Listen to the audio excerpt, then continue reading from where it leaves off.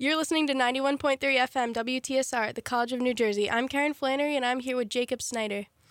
All right, so for my first question, how long have you been playing music for, and when did you decide to make this a career? Well, hello, Karen. How are you doing? Good, how are you? Not bad. I started playing piano when I was 5, and then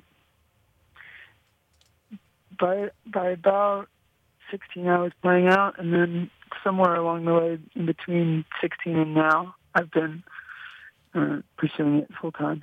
That's awesome. Yeah. What genre would you describe your music as, and why do you enjoy playing that genre? I try when I don't have to describe it. I don't. I'd like to think I'm doing something a little bit different. I really admire a lot of the songwriters from the '70s, like Neil Young and Joni Mitchell, but most recently, in heavy rotation for me has been Fiona Apple and Elliott Smith, and there's this artist who's UK-based right now. Her name is Jessica Hoop. I really like her.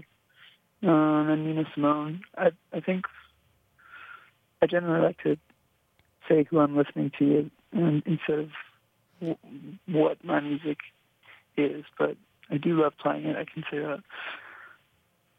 So would you say it's kind of like acoustic, folky, like that sort of thing? Maybe not acoustic. Maybe kind of folky. I'm not sure really. Still trying to find it? Still trying to find it. Yeah. Yeah, that makes sense. I was actually going to ask you about Joni Mitchell, but you already mentioned her. Okay. So she's a big inspiration to you? Yeah, I mean, like along with a lot of other people, she, I think she's sort of was the best version, the best version of a singer-songwriter. And now that genre is kind of old, like to see someone who's doing it exactly like that or trying to emulate Joni Mitchell usually isn't gonna.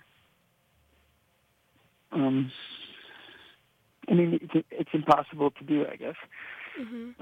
But I love the record Blue, and